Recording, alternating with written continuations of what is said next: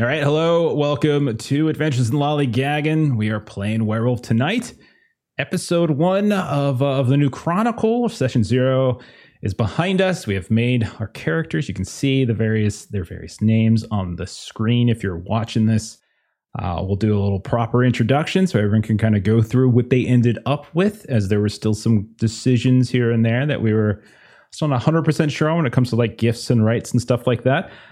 This isn't just for people watching. This is also for me, as I don't necessarily remember them all. But yeah, we're starting up. We're going to be in the Southwest U.S., primarily around Phoenix, is I think where we're going to be. So the Dusty Storms is going to be where we start tonight. So why don't we do a round table? Say who you are. Say what you end up building, like your auspice, your tribe. If there's like an interesting detail about a power or gift or something that you might have. And anything else you want to tell us just about your character. We'll do physical intros and such like that once we get into scene, but just some of the stuff from your character sheet that you think might be interesting. So Jeremy, you're up first, man. Yeah, so I made a Philodux, which is like the half moon auspice from the Heart Wardens. His name is Eustace Hart. I went kind of a jack of all trades sort of character. Good bit of craft abilities, fairly high composure sort of guy. Runs a bar locally. Has a special power where he can make magic beer that helps us resist fear and other magical mental effects. Just an all-around real nice guy. Do you have a name for that brew? Yes, it was. Oh man, I had it earlier. Is it like an IPA? Is it Hefeweizen? I can pull it up in the chat from last week real quick. All right. It was Red something. Oh, it was Red Moon. That's right. All right. Nice. Okay. Very nice. And we know Heart and Soul's name of your saloon. Mm-hmm. And so do you serve Red Moon to normal people, or is it just to... So Red Moon is our top seller, but for the private brew, I took a rite that lets me kind of awaken the earth to help energize the cairn. And what the picture he does is he uses some of that same residual magic, and he'll take some of the earth from around here, kind of actually awaken it, use it in the beer making process. So the private batch actually it's an awakened beer. So now I'm picturing that when you guys actually do that right, it's literally just like a keg fest where you just kind of like people are slamming back Red Moon. Okay. Fair enough. Basically, you drink the beer and you're somehow psychically connected to the land. So you're bigger than just yourself, and it makes it easier to resist things. Yeah. And also that right. If I'm thinking of the right one, I also think that helps the cairn too. Didn't you take living cairn, right? Yeah. So basically I kind of go around, and I also took cairn right, which allows me to visit other cairns. So very much my guy is the one who shows up with a bunch of magic beer. He's invited to all the cairns because he shows up with magic beer, and he helps you keep the place healed up. He's just a real nice dude. Fantastic. All right. Next up, Melissa, tell us about Selena. So I rolled up a Theurge of Children of Gaia. So kind of a little bit of the kind of wayfarer archetype, kind of. She's got some skills in astronomy, and she's got some science. That was my science specialization that I went with. Okay, I was wondering. I'm like, I don't think there's an astronomy skill, but that makes more sense. Specialty, yeah. Because I definitely picked skills that gave you free things. Because why not? Mm-hmm. So I also have some cairn rites and some occult stuff. Okay. My ban is that I can only recover 1 willpower if I lie for personal gain. So okay, that's perfect because you're not good at that to begin with. So it's not really too far for you. I can lie for someone else's gain, just fine. But if you're helping them out, and by helping them out, it helps you out. Therefore, it's personal gain. No. I think the math makes sense. Okay. Evan, next up, tell us about Duke. Yeah, I'm playing Duke Dustfang. I was the last one to choose my auspice, so I got Galliard, which seems to be like the lore slash bard. I'm kind of spinning it off as he's like a historian of cartography and like the old. He's from the Silverfang, so he's from nobility. And ever since all the wars, kind of the land between the nobles has muddied, and people are claiming territory that's not theirs. Cairns have been lost to the worm. And so he's kind of been gathering all this information to try and restore some of these places, perhaps bring his house back into power. But that's kind of his whole goal. He's not really a combat character, but everyone says I can turn into a werewolf and I'll still be fine. So we'll see. He has some spirit stuff. He has Rite of Binding, will let you bind spirits. And he has ways to make all the other werewolves get some rage. So we'll see if that comes into play. Fantastic. So you do get very good weapons when you go into certain forms. So if you go into like the Krynos form, for instance, you get like your claws are superficial +3 damage. Your bite is aggravated +1 damage. And then some of the other forms also have that as well. I'm trying to remember which one's +1 for Hispo for aggregate. Hispo's got a aggravated bite on the Hispo. Yeah, the direwolf form. That's right. So you do have very good weapons, and so the game works like combat's contested rolls basically. Though there's a lot of simplified ways for the storyteller to run their characters. Like I could roll a bunch of dice if I wanted to, but I usually don't. And then the difference in the contested combat roll is usually the damage that's done, and then you add on to that your pluses from your weapon. Yeah. So +1 aggravate is it's pretty good. It's pretty good. All right, next up we've got Kipser. Kipser, tell us about Lou. All right. Yes, I am playing Lou Riel, who is a glass spider werewolf who kind of specialized. Before they knew they were a werewolf, in investigating white-collar crimes, figuring out sort of corporate structures and how they were screwing people over. They got shot on the job, probably tipped a corporation the wrong way, because they're definitely not that nice to people sometimes, and found out genetically that they could turn into a werewolf. So the spider kind of reveals the interconnectedness of all things in webs and strands, which is pretty important for them as a detective. They do also have a youngerish son at about 14. And I'm probably going to be as good a parent as Long is, from my understanding. You've set a low bar. That is wow, extremely low bar.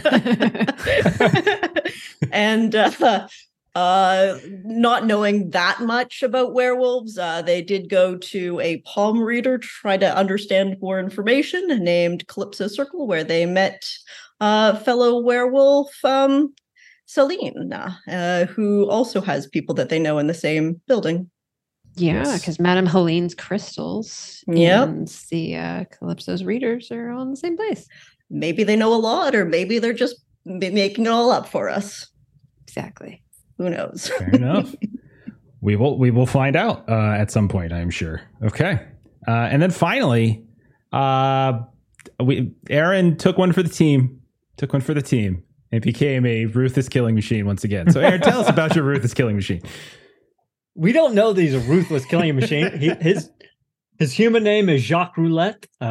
He is a red talon. So he was born as a wolf out on the East Coast in the Appalachians, was found by a pack out there, was brought into the family, and spent most of his life out there. He does have serious issues with the Weaver, probably more serious issues with the Weaver than with the Worm, but that's pretty common for red talons. He prefers to stay in the form of a wolf. His auspice is the Alrune, so yes, he is the warrior. And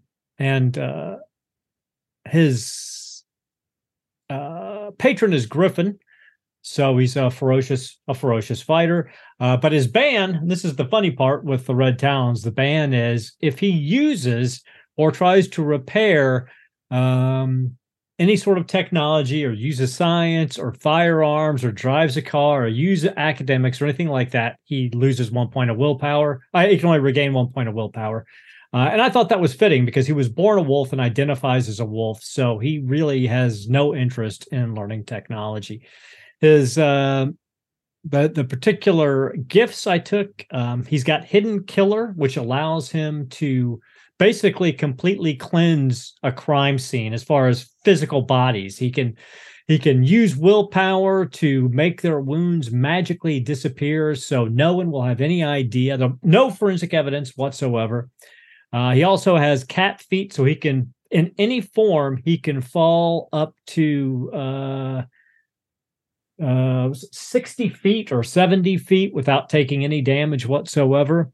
And then he has Razor Claws, which enhances his claws or can give him a claw attack even in his human form.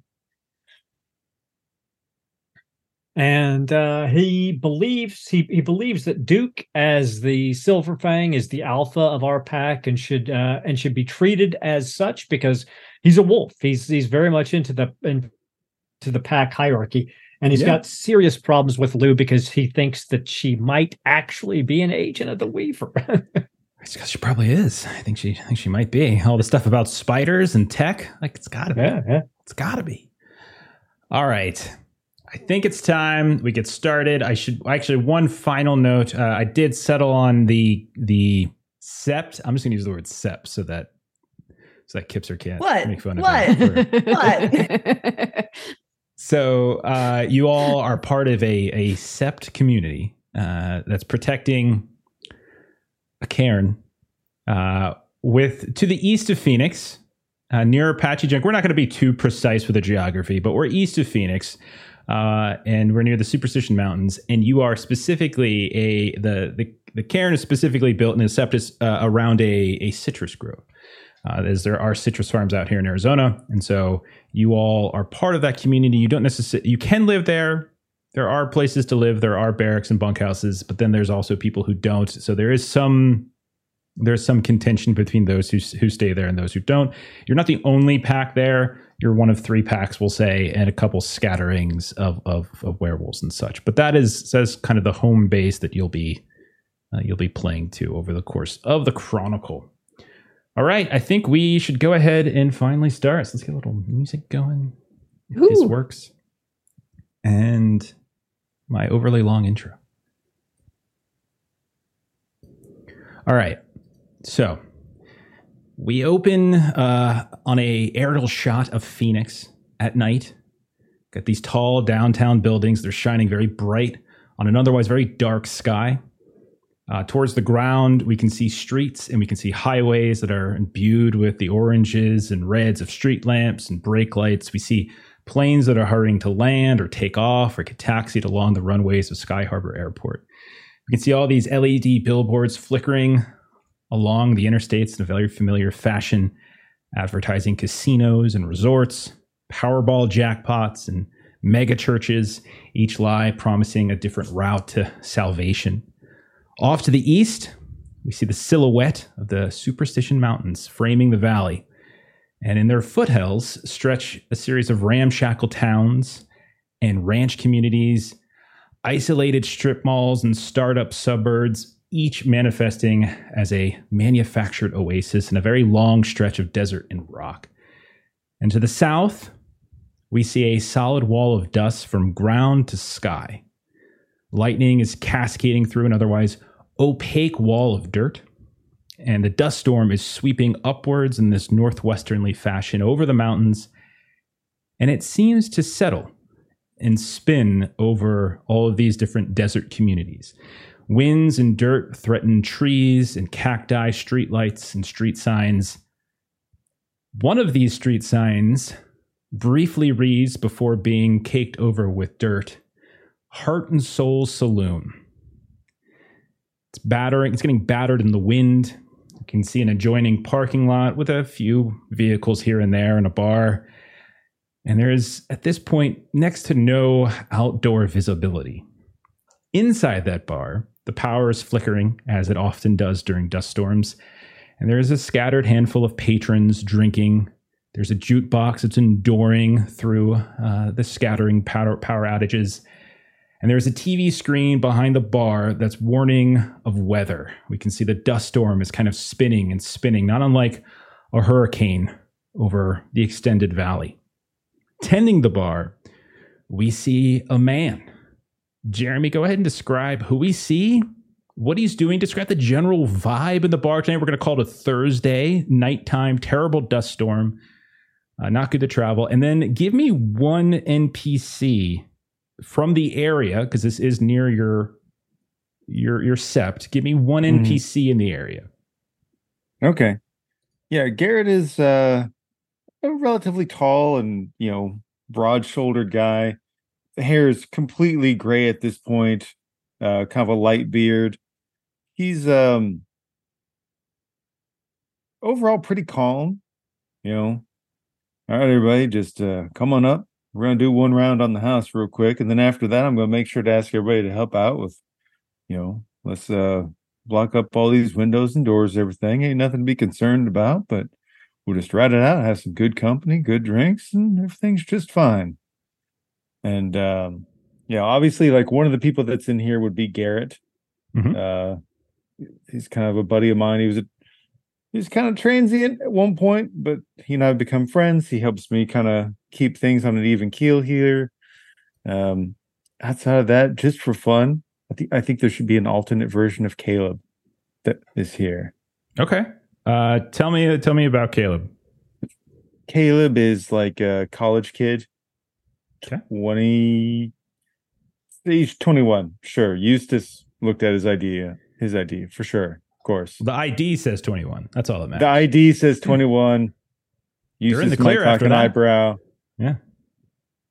All right. And so, okay.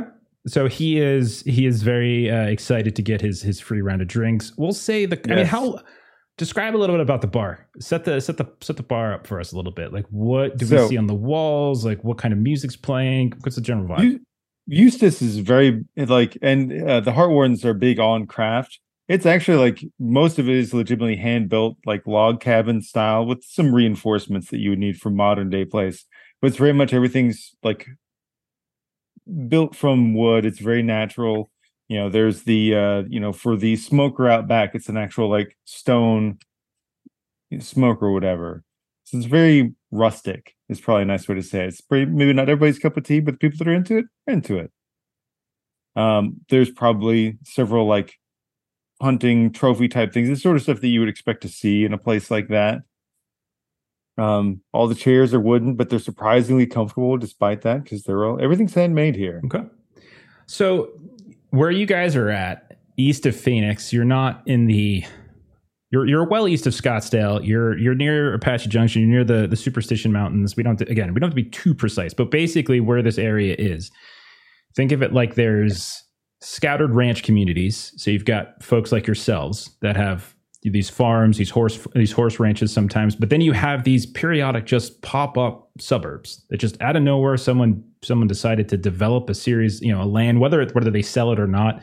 Sometimes it's a nice home, sometimes it's a series of like kind of trailer park communities, but you have that kind of scattered about and intermixed with a variety of state parks and different places like that. So we're seeing probably a mix. Do we see a mix of clientele? Do you think you're getting more of the of those ranchers? What would you say the common crowd is?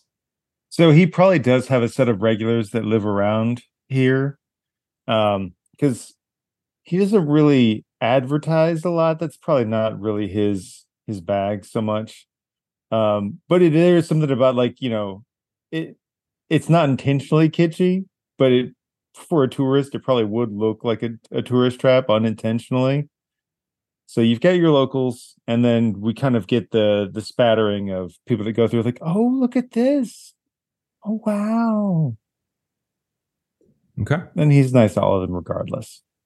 So as we'll pan around, and honestly, I'm rolling it randomly, but it just happened this way. We see either just coming in out of the dust storm, covered in a bit of dust, or already there. We see Selena Bendis arrive. Or again, you can either be there or you can have just arrived. So would you say you would have been there for a while, or would you just kind of been traveling back? Because again, it's nighttime on a Thursday. So would you say you've already been at the Heart and Soul, or would you say that you were just like looking for a place out of the storm? We'll say I was already there. Okay. All right. So if that's the case, then tell us, well, obviously what you look like, what you're doing while you're here, whether you're sitting with anybody, and then give me like an NPC, somebody else from the community that happens to be here. Okay. So Selena has sort of that, she's a little sort of upper middle age.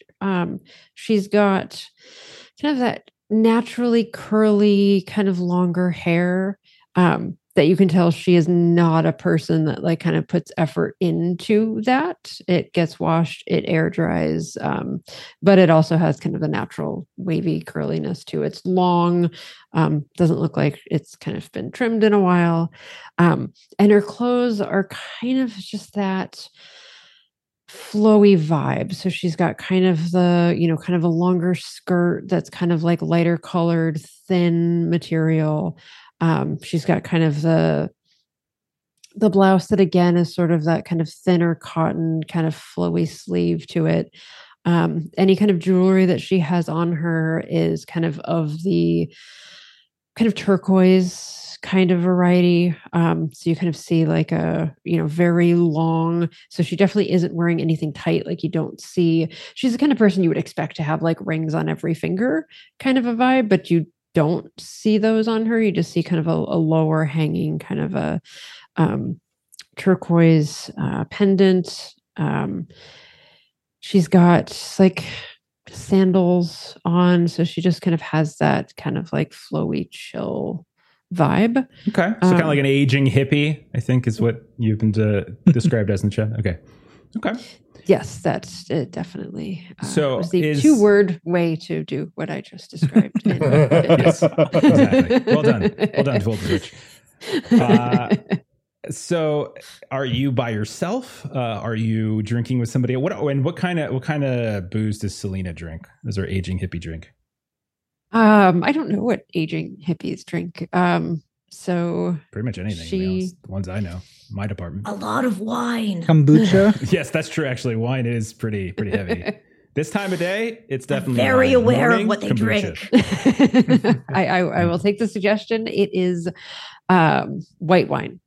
Okay. So she's, does the Heart and Soul have an extensive wine collection, Eustace? Well, I'm not going to go so far as to say it's extensive, but Selena's just a wonderful soul, and I'm going to make sure we're stocked for when she comes, and I'd like for her to come as frequently as possible. So, yeah, actually, we're pretty well stocked. Mostly on white wine, because honestly, she's the only person that orders it. But that's fine, and I'm glad to keep a reserve on tap for her. Okay. And it does not sit in stock for long. Yeah. Okay. She probably thinks it's funny that I set it up to where it is on tap for her. She's got her own tap at the bar. That's fantastic. Is there? So give us a local that might be here. Again, doesn't necessarily have to be someone from your sept. It could be a neighbor, or it could just be somebody you happen to have met tonight. Just give me somebody. Give me a face or a person that's hoping to occupy. I would say that Selena is pretty open to just chatting with whoever's there. So I would say that there was some motorcyclist that was there. Motorcyclist. So yeah. You've got a woman who's a little bit older than Selena. She's got very short cropped hair. And she you can tell from what she's wearing that she's kind of been out riding. Okay, got it. I like how you say motorcyclist. Like everyone else is biker, and you say motorcyclist. Yeah, I like it. All right, got an older biker woman. Okay, and you've been sitting there drinking wine with this older biker woman for a while. Yes, who was clearly not drinking white wine, but we are having a pleasant conversation nonetheless. Okay, all right. We will then kind of pan on over, and we will see Either coming through the door, having just gotten out of the storm, or having already been there, we see Duke Dustfang. That's just going in order tonight. So, Evan, if you've just gotten here, where did you get caught in the storm? If you were already here, what have you been up to while you've been here? And then obviously describe what we see when we see Duke. Yeah, I think Duke does just arrive. I think this is like the place he goes to during dust storms because our sept isn't exactly like, I would say, I don't imagine it being like high quality and very safe. Mm-mm. So generally he doesn't leave it, but if there's like an actual reason to, he would be coming in obviously covered in dust. He's looks like a pretty simple man. He's tall and slender, maybe in his mid 50s, kind of salt and pepper, wavy hair with a thick beard, wears like just typical flannels and jeans, and he carries kind of like a leather backpack that is covered in dust. And he'd be kind of coming in, shaking his clothes off. And your sept isn't, I would say the grove is probably not too far away from Heart and Soul. Eustace, I think that's fair, right? We would say it's in driving distance, if that is the case. So it's probably not that far away, within a couple miles. Things are a little bit more spread out on this side of the valley than elsewhere where it's a little bit compacted, but it's still relatively close. And then give us somebody else who's here. Somebody maybe you go and you sit down next to. It could be Selena. It could be another NPC. Somebody you might recognize from the community at the bar or working at the saloon, whatever it might be. Give us somebody. Yeah, Randall Webb. He's an older than Duke is, maybe in his 70s, but he's like another rancher nearby that he sells a lot of citrus to, and so he's got a lot of small talk with him and talking about the land and the borders and the line. It's kind of like the same thing he does with a lot of people. He tries to figure out the history of everything. And so I think he's someone he would see, and maybe he has a couple of oranges with him and he would go over and sit down and brings them to him. Just bring like one of your canvas sacks, and he sees you coming. He just waves up and he's like, "Hey, Duke, over here." And he's like, kind of does the classic. He's got boots on probably, and probably kicks his leg out to just push the chair out for you. And he's like, Eustace, come on. Let's go. You said you're getting us a free round. Let's go. For you, I got 2. Don't worry about it. Just 2 for me, 2 for Duke, and keep it coming. Gonna be a long night. It will be, and I'm glad you're here for it. All right. Okay. So we'll say we've got Duke and Randall Webb sitting at a table. We've got Selena and our older biker woman. We've got Caleb at the bar. We've got Garrett and Eustace working the joint, and we've got the light and the power flickering. When we pan over and we see Lou. Lou, are you just arriving, or are you already here? Lou is sitting at a table or a booth in sort of the back corner, further away from everyone else. Across from her is Riley, their PI sort of buddy. And on the table, it's a tomb of Excel sheets just spread out. Some of them have started to fall on the floor. And periodically, Lou or Riley will stand up, get ready to go help Eustace with like the windows and bordering everything up. And then they'll start arguing with each other and pointing at numbers and tiny bits of detail and sitting back down and grabbing 5 other Excel sheets. Lou themselves, she has sort of a long black braid tied up and going to mid-back. She wears a suit jacket with a white shirt underneath it, sleeves rolled to the elbows. You can see ink kind of covering their fingers, cell phone kind of tossed on the side with maybe face down just to keep it. But if it was face up, you might see some crime scene photos. Documentation photos anyway. And Riley across from them wears their hair sort of short brown. They've got a little bit more on the tan skin. They definitely put up a fight against whatever Lou says. No, it is not like this. We must do this. And look at these numbers here. It's not right. And it kind of like pierces through the bar every now and again as they yell out before. No, I've got to go help Eustace. You're wrong. Here, look at this. And sits back down, argues some more. a cool little glass of whiskey on the rocks on the side for drinks, if we're talking about that as well. Fantastic. So as you're arguing, you hear like a screech, and you hear like the actual jukebox kind of shift and just jump. It was in the middle of one song, and now it's jumped to a completely different one as the power kind of flickers out. You see the TV go off for a moment. Everything's dark for a second and then clicks back on. And when it clicks back on, we move our eyes over and we see Jacques Roulette. Do we see him coming through the door covered in dust, or is that the case? So where was Jacques? And then what do we see as he steps in, as maybe a bell rings or something as the door opens? So what time of the day is it? It is nighttime. So it's going to be, we're putting it like about 8 o'clock, 9 o'clock at night. It's dark. So Jacques has been out hunting with Isabel, but no one knows that. But he's been out. So when the door opens, you see him. He's a big guy. He's about 6 feet tall. He's very muscular. He's got kind of a gymnast body. He's got long, very dark brown hair and a close dark brown beard and amber colored eyes. And he is incredibly handsome, because I did take the stunning advantage. So he's very handsome guy. And you see him as the door opens, he's just wearing a pair of cut off army surplus pants.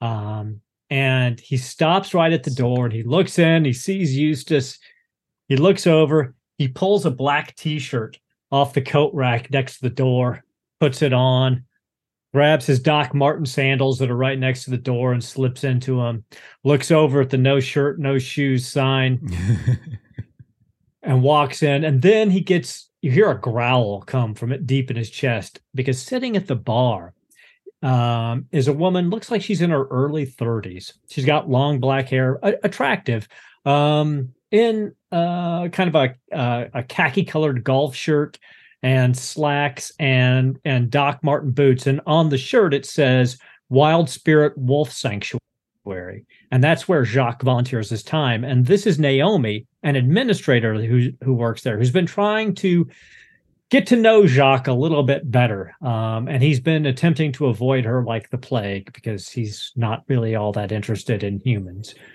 Okay. And so not only does Naomi, everyone turns, because for a moment it was very silent in here. The music suddenly stopped playing. The TV stopped playing. There was like that brief moment. The door opens. We hear a little tingle from the door. We look over. We see Jacques go through his whole process, and everyone for a moment is staring at you. You get a very bright face from Naomi at the bar, who tries to sort of wave you down. Selena, sitting next to you, the older biker woman, says to you, "Who's that? Is that gorgeous piece of meat who just walked in through the door? You a friend of his?" Oh, she's typing. Quit your typing, Selena. I'm trying to have a conversation with you. My apologies. Just the worst. Okay. So, Jacques, who do you go and sit next to, or where do you make your where you post up? His head shakes from side to side, and then he walks over to Naomi at the bar. "I don't reckon I'd find you here, Naomi. Didn't know that you knew much about the heart and soul."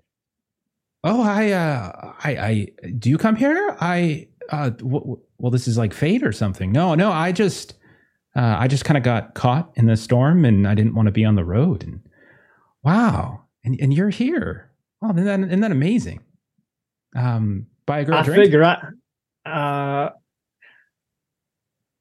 Eustace, my friend, can you get this lady a drink? Well, in fact, I got something ready for you as well. I appreciate you following the sun there. I reckon I got to be polite to such a good friend, because I know you got ways of doing things here that I'm not used to from, being from back in the hills. But hey, if I was half as pretty as you, I'd walk around with the shirt off too. It's okay. I think you're just going to make me blush. Just kind of staring. Yeah. And he is pretty, isn't he? It's true. Oh, she says kind of out loud, like not realizing. She says it out loud, blushes ever so slightly. I'll get him a couple of drinks, and I'll get a steak. I'll tell Garrett, cook up a steak. Just let it touch both sides to the pan, and that's it. Okay. All Eustace, sir, I reckon that you might be the greatest man I've known all day long. Could you get me a cup of that black coffee too? I have come to take a hankering for the coffee. Sure, I'll do that for you. Eustace, you turn around, you go to the coffee machine, the coffee maker. You reach out, you go to grab it. It's not warm. Power flickers again. This time it lingers a little bit longer. Eventually comes back on. You can see right above your head there's the TV screen. And once more you see this local weather station, local news station, just someone, and they're just showing the Doppler radar. And it's almost still. Like, meaning like it's like the storm, these storms just wash through. Dust storms are not, the duration for them is not particularly long. Very rarely do they linger for a very long time. But when you look up, you just see it just kind of sitting there and spinning. And just sort of spinning. It's not unlike, if anyone's from the east, if anyone's from the southeast, you've seen hurricanes before, just you watch as like the radar, like that green and yellow and red of the different colorations of it just kind of spins and spins for a moment. And as you're watching, power flickers out again and it becomes completely dark. Am I aware by chance any sorts of spirits that sometimes cause electricity to kind of fizzle out? Maybe their energy doesn't go so well with this sort of modern energy sort of thing. You're not, I would say he'll ponder that for a moment. Okay. And then get back to serving drinks. And so you start serving drinks and light flickers back on again. And everyone who's in the room, you're seeing this thing pop up every now and then. And everybody, whenever the jukebox comes back on, it's like the song starts again. It's just Rolling Stones, Time's on My Side, starts, cuts out, comes back on, starts again, cuts out. And every time you look back up at the TV screen, it's the same feed. It's just kind of looping the same feed of that logo. Maybe it's the exact thing. Maybe it's just slightly off, but it looks like the same weather person. Everything just kind of seems to loop a bit here and there. Those of you of a supernatural variety, some of you start to get a strange little feeling begin to prickle up on the back of your necks here and there. Nothing so obvious, but it just starts to feel a little odd. Garrett brings out the steak, drops it down there, and he's just like, I'm sorry, Jack, the damn grill just is on the fritz. It just ain't working quite right. I apologize. It's probably a little undercooked more than you normally like it. That'll be fine there, Garrett. I appreciate your help. Yeah, of course. Hey, Eustace, I went around, I kind of like power, everything's fine. I flipped the breakers and such, but it's just, things just kind of keep flickering. I look down the street, I looked outside, still can't see anything. The damn dust is still kind of covering everything. The light on the street light's out too. It's just dark as could be out there. I can't even see past the parking lot right now. Yeah, that's a hell of a thing. But, we're in a good solid place right here. Not going to do us too much to worry about it at the moment. So take good care of these people. Take care of ourselves. It'll be just fine. That moment, there is a smash near Duke.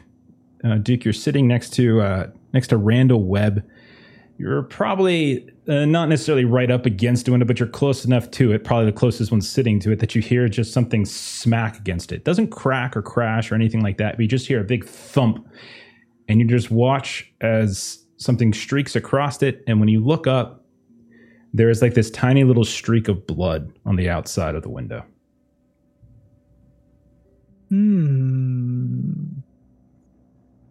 I think Duke is does Randall notice anything, or does he see it? Or That's a great question.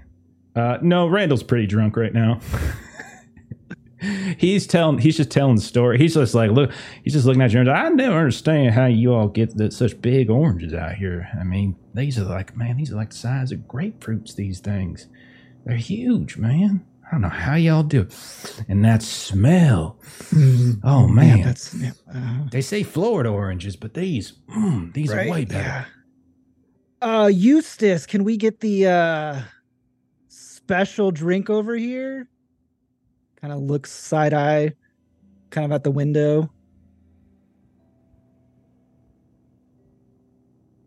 And Eustace will follow your eye gaze, but he tends to like, at worst, will like raise an eyebrow at things. He's very composed. Yeah, I think it's about time for that. I'd agree. So you're looking up at the window and you're like, yeah, I think it's about time for that. And then you see a shadow just quickly thump into the window and then fall right back down. And you see again, there's like this splattering of what looks like, if it's fur or feather or something in addition to blood.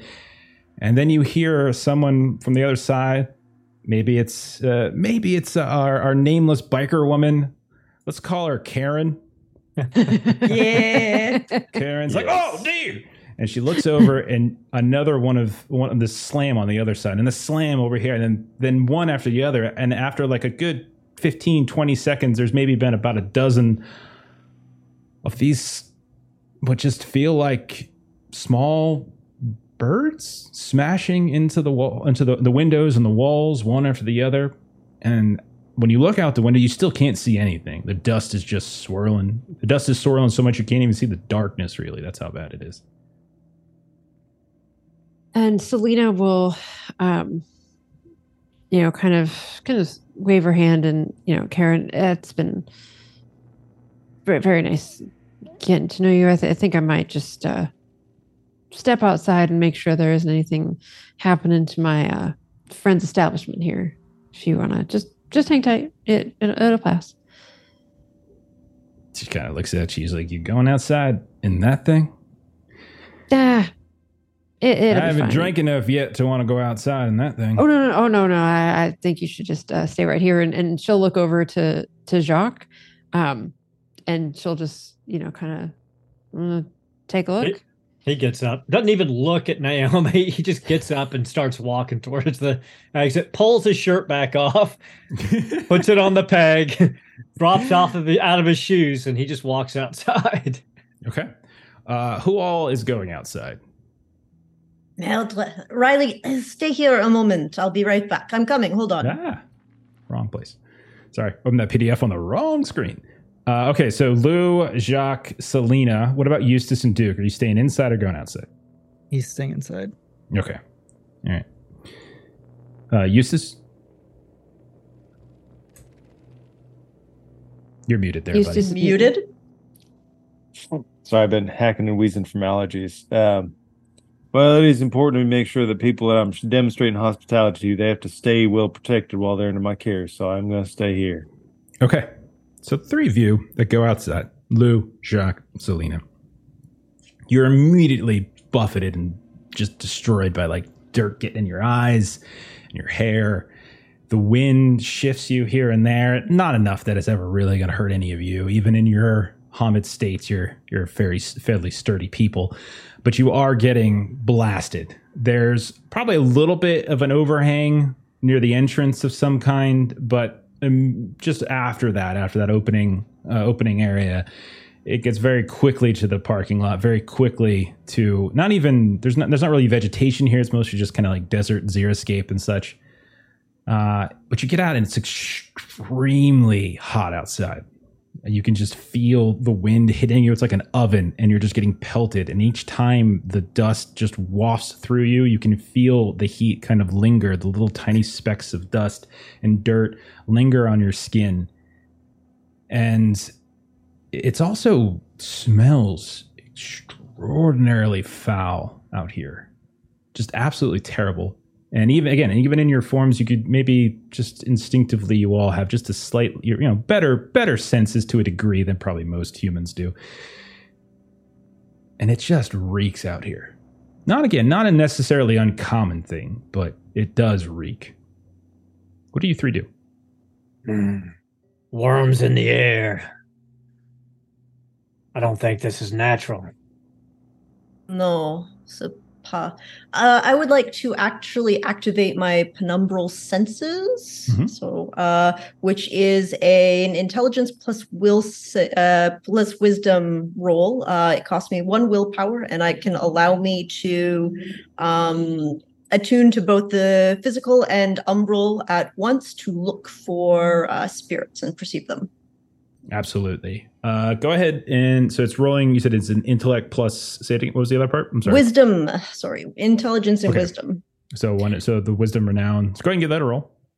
All right, and I should be replacing it with the number of rage dice I have. One of these, which I just need to check what my rage is at. Sorry, starting it's going to start 2 tonight. There's no reason I think it would start any more than 1 for everybody right now. Just because we're not really coming off anything of note. Nothing of threat. It will be a red one. I've got 2 8s, a 9, a 4. So that is 5 successes. Okay. Nice. So you're specifically trying to like reach out, your eyes closed for a moment. And this is something you can do in helmet form and everything. Yeah. Mm-hmm.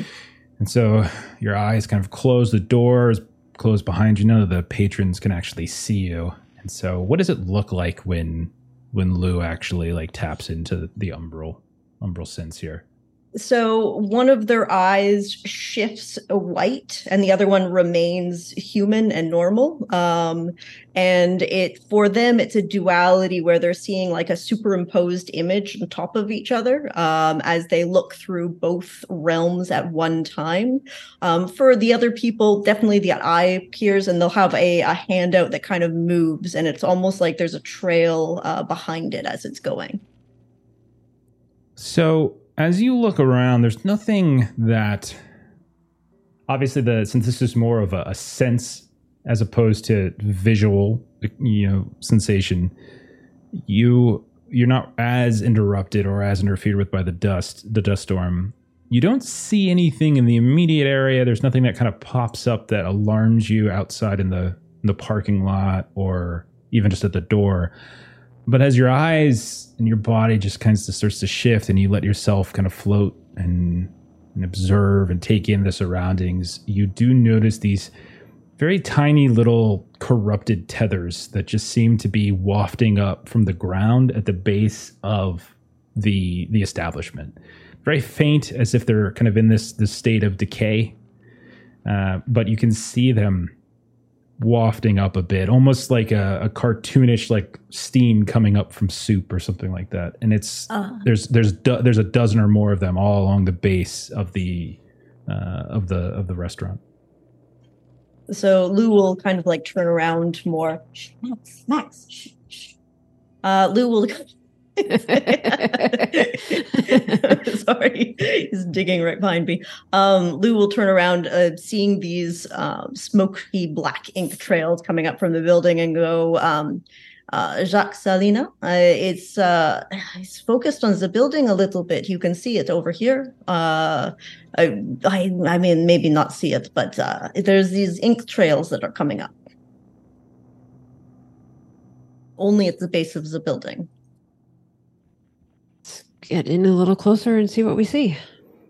Okay. When you start to move around, you notice that there are animals on the ground. You think at first, Selena, Jacques, if you're following, you think at first they might be birds. You see like this death throw like fluttering of wings. But as you get closer, you realize they're not birds. In fact, they're actually bats. And there's a dozen or more of them. As you start shifting along the exterior of the bar, at this point, some folks from inside can see you. And so Eustace and Duke, you see a handful of folk who are in their cups, kind of looking out, like, what the hell are they doing? That kind of sort of thing. No one's really alarmed, but they're kind of curious. But you can see, Selena and Jacques, that these creatures are either dead or they're in the process and very soon to be dead. You also notice that many of them they have smashed into the walls. They have left these blood smears. You can see that a few of them have what looks like some kind of broken neck or broken bone in some way. They're Their wings are kind of tethered up in some fashion. And as you convey this to Lulu, you would be able to sort of align that this is what you're seeing. Yes, okay. I understand now. This is not something that we would usually expect. See many. It's not uncommon. I mean, like bats are not necessarily extremely uncommon in the mountains here. In a dust storm, seems pretty dangerous for them. But yeah. Can I take a wider path to see what else there is to see out here? Okay. So when you say out here, so Eustace, help me out. Let's flesh this out more. Is Heart and Soul its own place? Is it share a strip mall with other businesses? I assume it's like off a highway. I was thinking like there's an I-87 out here. That's probably a pretty good pick. It's his own spot because he would want to have, just in case something happened, he wants a little bit of privacy from being in the middle of a strip mall or whatever. Plus, he's got his own like little distillery and got the little smokehouse and whatnot. Okay. So we'll say then that the parking lot's more like it's more like a dirt lot as opposed to like a properly paved lot, and so it's probably making the dust in this area even worse. This is picking up those tiny little rocks and pebbles. You occasionally hear a tink tink tink as some of them hit the window of the restaurant. Some of them hit the windows of cars and such around. So, Selena, are you looking to push out into the parking lot towards the road? Are you looking to sort of shift behind it to one of these other, like the smokehouse or anything like that? Or what is it you're doing? I will go, let's say, out toward the road. Okay. So I would say let's go ahead and give me a test. So are you just sort of vaguely looking around? You can do awareness would probably be the skill. I'd say wits is probably the most likely one. All right, that's fine. I would also take a survival too if you wanted to do survival instead of awareness. Nope. Awareness is 3.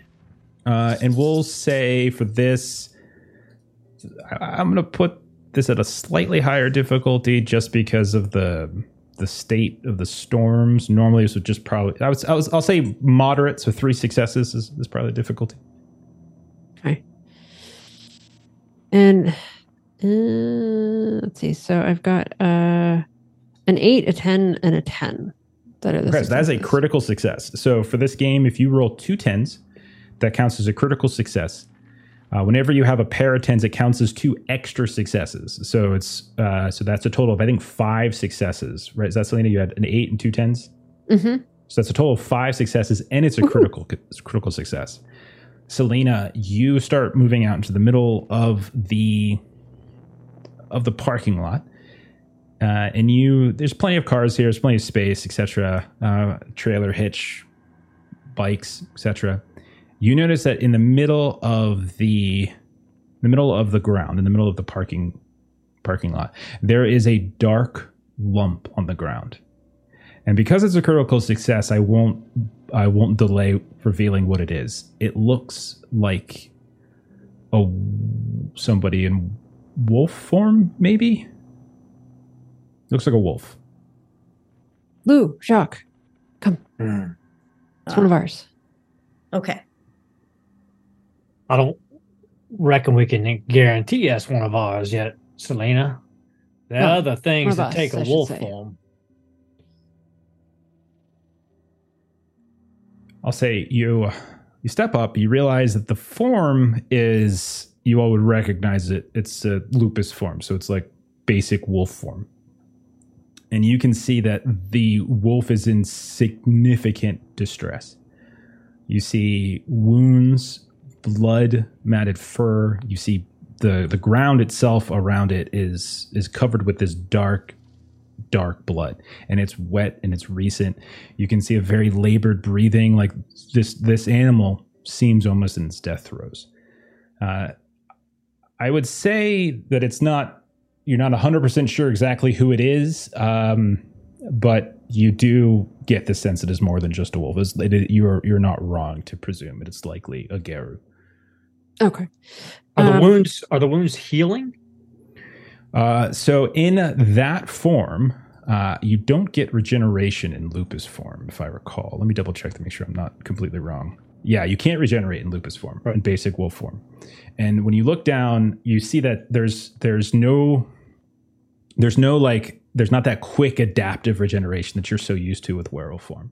Can I look at the body and see if I see any signs that this was like fire or silver that might have done this? Do I see any like residue or anything? Okay. Give me a medicine test. Anyone can do this. The three of you are there and you're welcome to assist each other if you have medicine or something that you think would apply. If you have like survival, that would probably be pretty good here too. I would like to apply technology and text message Eustace that there's a loop outside. Okay. I would like to apply technology. Yes, I'll no use roll to send a text. Text. Yeah, so we could do either. So if you want to roll survival, Jacques, if you want, Selena, do you have medicine, Selena? Yes, I do. All right, yeah, both of you can roll it. It's fine, or just have one person assist. I got. Okay, I can just assist you. Yours is probably better. Okay. So I'm just rolling one dice for the assist. Yeah, it's an extra die. Nope. So I got 2 9s. Okay, 2 9s. Okay, so I'll say this. They appear infected, is what I would say. Like when you look at them, the regeneration doesn't they don't look to be quickly healing. They do seem to be bites and claw marks. That's clearly enough. There's no bullet wounds or stab wounds or anything like that. They look like bites and claw marks of some kind. And you think that there's odd discoloration around them, suggesting some kind of infection. So that's what you would get with 2 successes. And we established that there's like another building. Mm-hmm. That's sorry, it was a smokehouse or something you said, right, Eustace? Yeah. Okay. Let's get him to the smokehouse. I can see what I can do. Okay. Eustace. So go ahead, Jacques. I was just gonna say, so Jacques would bend over and pick the wolf up. You hear like a little, as like it kind of goes to breathe, the tongue kind of lolls over a little bit. There's a drip of dark blood out of its mouth. It just kind of syrupy comes down. Kind of sticks almost. It's a little thicker, more molasses-like than you would expect. But then eventually it breaks. So the two of you, Lou, you text Eustace. Okay. Lou texts Eustace, but Eustace, you don't actually receive that text. Yeah, because I went back to go get the special brew. So I set my phone down or something. Okay. Perfect. Okay. Lou, do you go with Jacques and Selena? Okay, so the three of you are taking the wolf into the smokehouse. Let's go back inside. Eustace and Duke, you're both inside. Eustace, you bring back the special brew. You set it out. Duke is there. As the two of you are looking at it, the two of you are kind of getting ready to drink it or pass it out. Power goes out again. This time it stays out. No flickering back on, no repetition of song, no repetition of what's on the screen, nothing. Everything is just the same. And the damn dust storm is still going. This thing's been going on for over an hour. Are people freaking out, or are they just like still calm and drunk? So they've been kind of booze heavy at the point. So I think no one's freaking out currently. Well, nice thing about doing my own smokehouse, to keep all the fat what gets rendered, to take the tallow, make myself some candles. So give me a second. We'll have lights on. No big deal. So you say you're going to go all grab the more some reason he candles and misses such? his phone again. Okay. So you're going to go get some Eustace candles? is not the sort of person on his phone often. That makes sense. So yeah, you can easily go and start setting up candles and stuff like that. Duke, what are you doing?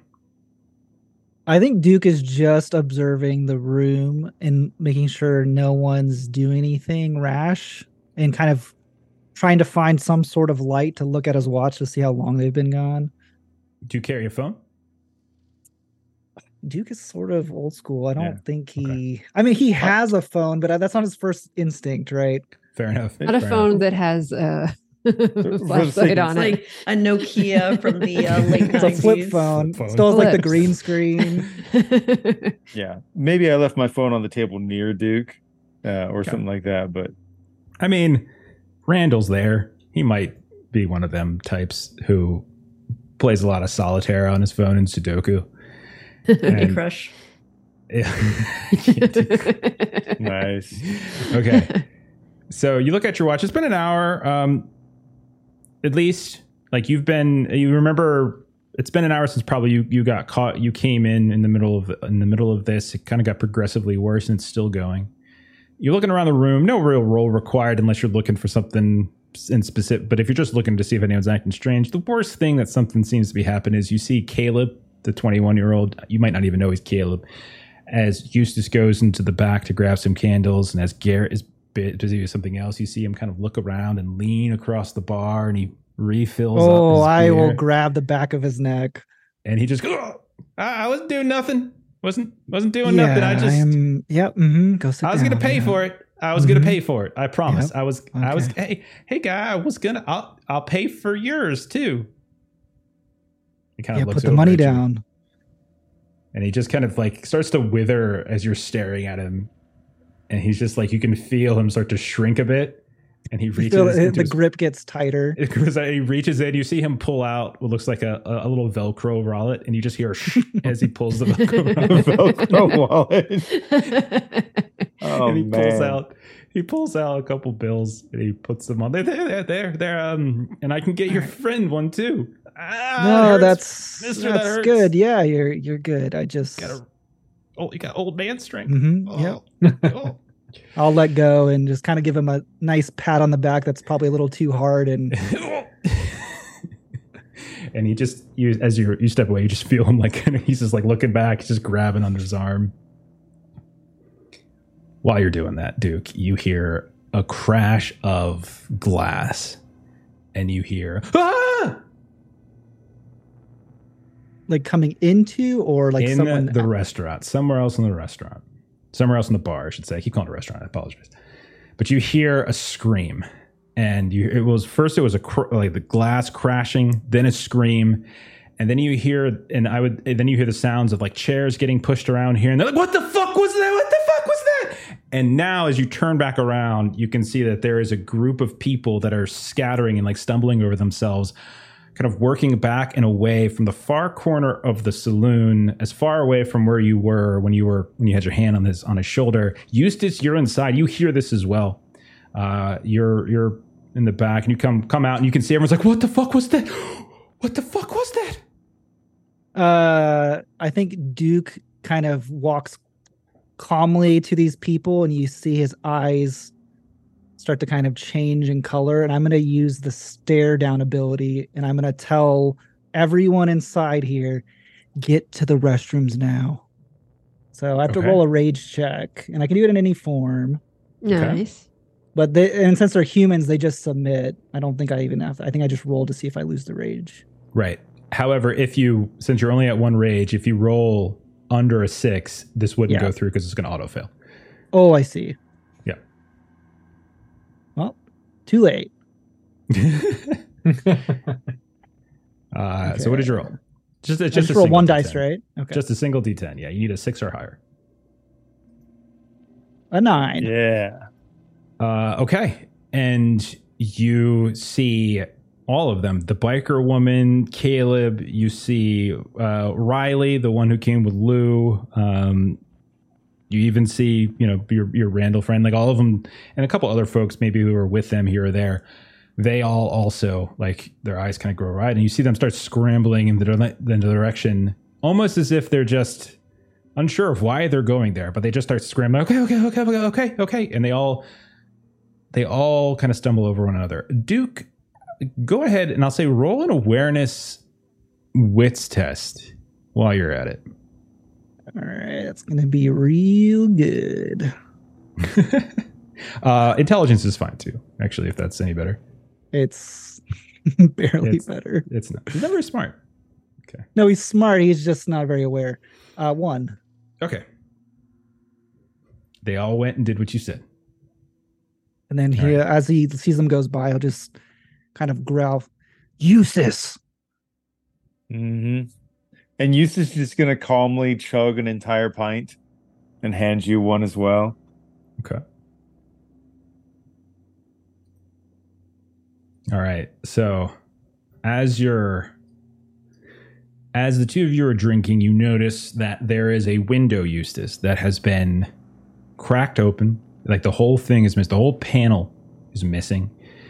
You hear the sounds of dust and storm, and like scattering onto the ground. The wind is now whipping in. That foul smell that I described for Jacques and Selena and Lou has now made its way inside the bar, and the two of you can feel it just deep in your nostrils, and then to the point where your eyes almost start to water from it for a moment, and you can see that your bar has been broken, but it's fixable.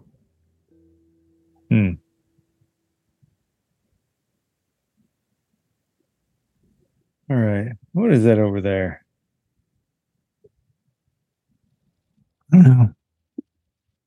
I'll just mosey up and take a look. Okay.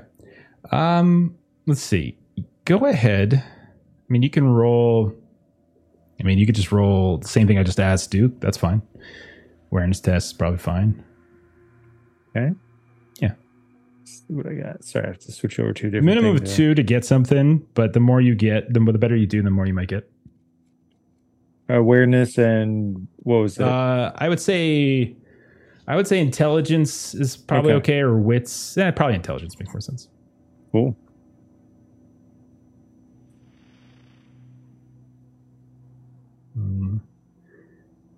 All right. 2 7s. And don't forget, you all can spend willpower. You burn a willpower, superficial willpower. Oh, yeah, to reroll. And you can reroll up to 3 dice from your pool. And that's rage checks too, or just like skill rolls? Rage checks, I don't think. Hang on. I know a brutal result on a die can't be rerolled with willpower. I don't know about rage. About rage checks. That's actually a good question. If someone has a chance to look that up, I don't know if it's on it. Okay, so you notice first of all that the glass is on the ground. It's been broken from the outside in.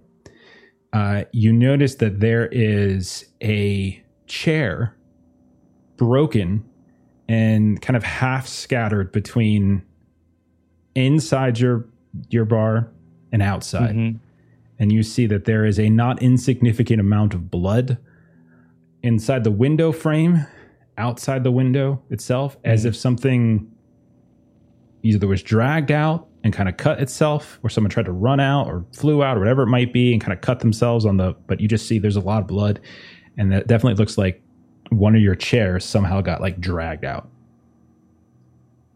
Yeah, looks like somebody got pulled through the window.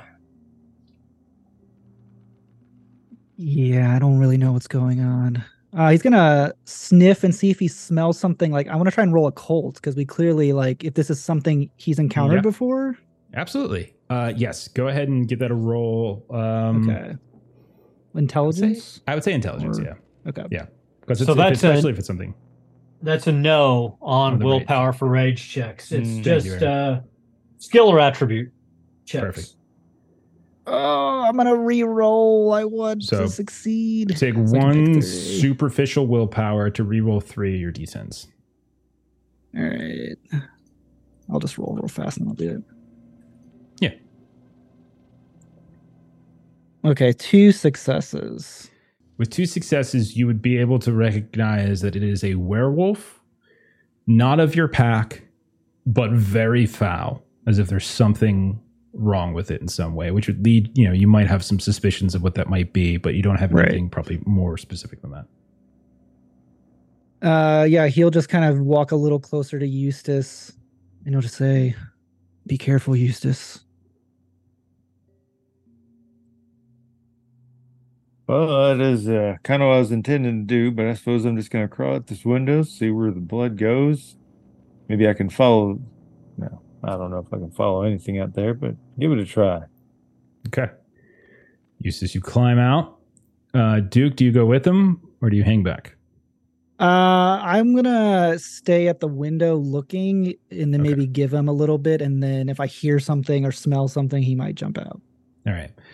Let's cut back to the smokehouse where Lou and Jacques and Selena have brought this dog, this wolf inside.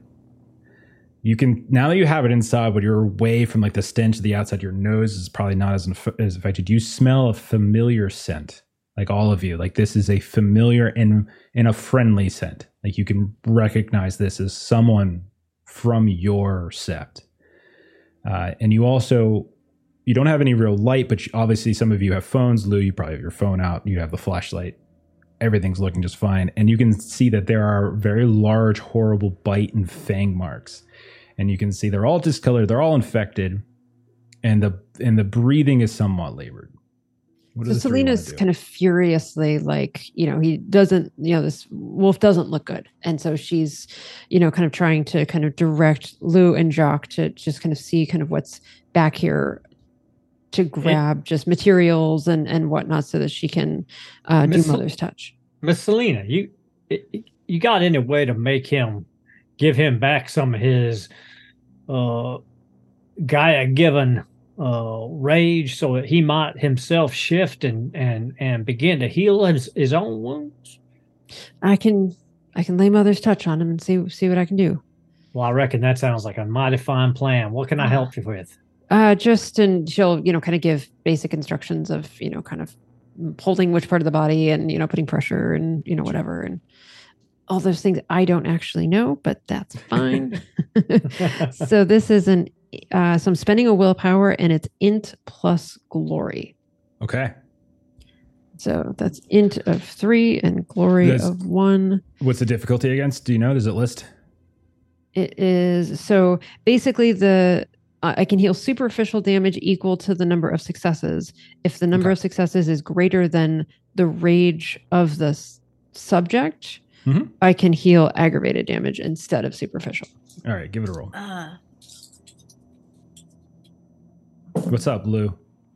It's all right. I think it's going to be a little difficult to investigate never mind. I think it might be still easy. How'd you do, Melissa? Hell of a roll. That is a 10, a 9, and a 4.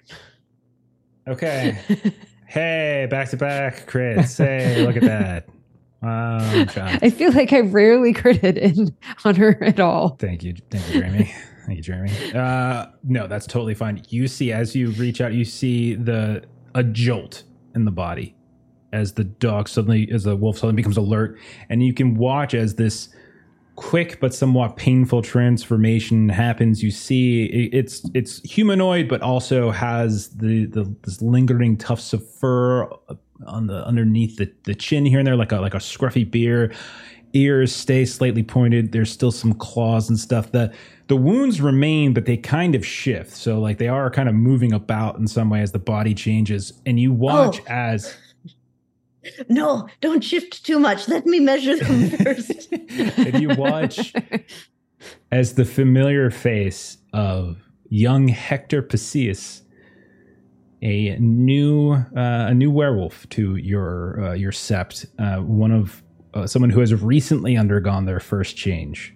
Most recent werewolf pops up, grabs, we'll say Selena, since you're right there. Sure. You feel the claw dig into your shoulder, your collarbone, painful, but not to the point where it's going to do any real damage. And he pulls you down. The sept under attack.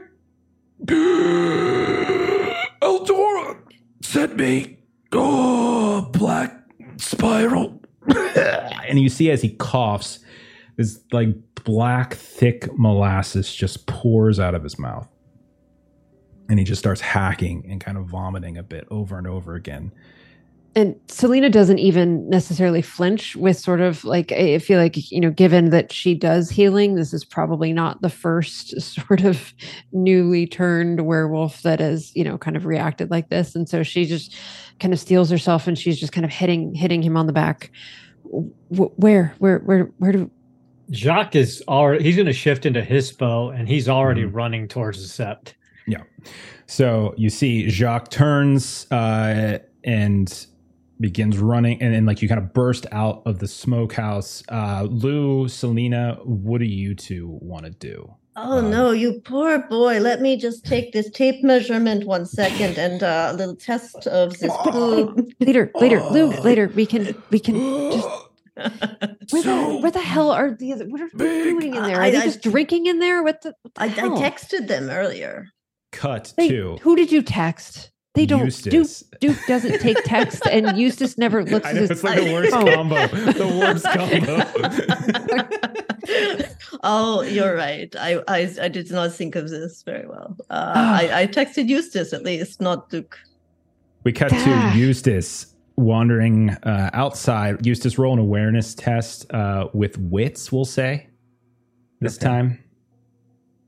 Cool. And since I, because Eustace thinks there's something else out there, and like we're in a sandstorm, so you could easily not have to worry about the silhouette, he is going to switch into the kind of in between. Is it Glabro? The Teen Wolf form, as I call it. Glabro, yeah. I always think of it as T-Roll form too. It's Wow, you've gotten younger. yeah. Hispo's direwolf, Jacques and direwolf form. You're switching into Glabro. Okay. And I passed my rage check. So. Okay. Eustace, you're gonna to go into Glabro is one rage check. So roll a D10. So if you fail, then you just run out of rage? I guess rage. so. Yeah. It just seems like the thing You'll to have do. more at a certain point. It's the start of the campaign. So Oh, look at me! Somebody had to fail right off the bat. You are trying. So in this case, like you actually don't shift. You just feel like this kind of malaise. Like Eustace is a laid back dude to begin with. It seems like for a werewolf anyway, and it just seems like maybe some of that laid back has turned into more of a malaise, or maybe even a melancholy a bit. Maybe the foulness of the air gets to you, and you're unable to shift. You just kind of feel yourself just kind of grow a little tired. Like an exhaustion sort of sets in as you lose the wolf, as you're at 0 rage. It was wits awareness you were asking for? Wits awareness, yes. Okay, you've got one success. One success. Okay. You're not feeling myself. You turn around, you see Duke on the inside through the broken window. You just say, I'm just not feeling myself. And that's when Duke, you watch as a giant shadow leaps up into the air behind him and just tackles Eustace down to the ground. And you see this massive black fur ball with these weird leathery kind of primordial wings sticking out its back, these bulbous wounds pulsating here and there as this hideous mutated wolf, a black spiral dancer, its teeth twisted, its face not quite wolf, part bat, part wolf, chomps down onto Eustace's back as he steps to the ground. Okay. So we're going to go, because he gets a little surprise on this, go ahead and we're doing our first contested attack. Let me get my stats up. Can't Duke do something to give people rage? I can. Yeah, not at this exact second, but yes. That's right. In general, though. Yes, like, I can. We have this covered. I was kind of going to wait for everyone to get over here before I did it, but... Okay. Go ahead and roll a brawl strength. So glad he didn't jump on me. Yeah. Let's see. Certainly could have happened. 6. Okay. So we get here. A couple. I'm not real hot on the dice tonight. Okay. You feel teeth sink into you as you can take a... How many successes did you have? 2, I believe. 2. Okay, yeah. 2 is not good enough. You're going to take... Oh, God. As you feel sinking into your teeth, go ahead and take 1, 2... Go ahead and take 3 points of damage. That's aggravated, that right? Is aggravated damage as the bite, and he is just getting through your humid form as there is now a criniform black spiral dancer pinned on top of Eustace, tearing away. Okay. As I shifted into my Hispo and ran out, would I have a chance of? That's what we're going to do. That's what we're going to do now. That was just like the surprise. If he had a chance to do it, it wouldn't have happened so bad. Okay, so let's go ahead and I'll have Jacques go ahead and roll an awareness test to see if you notice. And I think Lou and Selena, the two of you were still back there with Hector, so you probably wouldn't have noticed yet, but we'll Now, come to you in a sec. I do have the moon riled advantage, so I start with 2 rage every. So that's why I'm rolling 2 rage dice. Not that the people at home can see, but Yeah, no worries. I got a 6, an 8, a 9, and a 7. 4 successes. You absolutely, not only do you smell this like the just the nasty fetid stench of this creature, but as you're running, out of the corner of your eye, you can see through the dust this big black mass pin Eustace to the ground through the dust on the ground itself. Okay, so you are there. You're in direwolf form. Duke, you are inside the restaurant. Or inside the bar. Eustace, you are also there in case you weren't familiar, but you are pinned underneath this giant werewolf that is biting, clawing at you.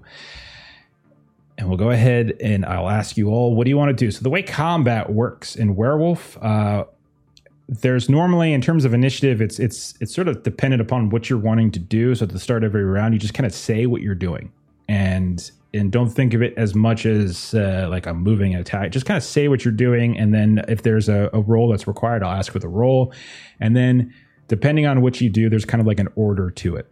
And usually it's if people are already engaged in sort of close physical combat, they usually go first, then ranged combat will go second, then any sort of newly initiated physical close combat would go next, and then basically anything else after that. So there's sort of like a general pattern to how it goes. So I'll turn it to you all. What are you 3 doing? So Jacques, as the Hispo, as a dire wolf, is going to leap on this black spiral dancer's back and try to tear the back of its spine out Absolutely. with his teeth by an That attack. sounds wonderful. Eustace and Duke, what do you want to do? Not be pinned underneath. I love this plan. That is a good plan. Wow, that was great. I would like to roll I was gonna better say, on he's- my dice.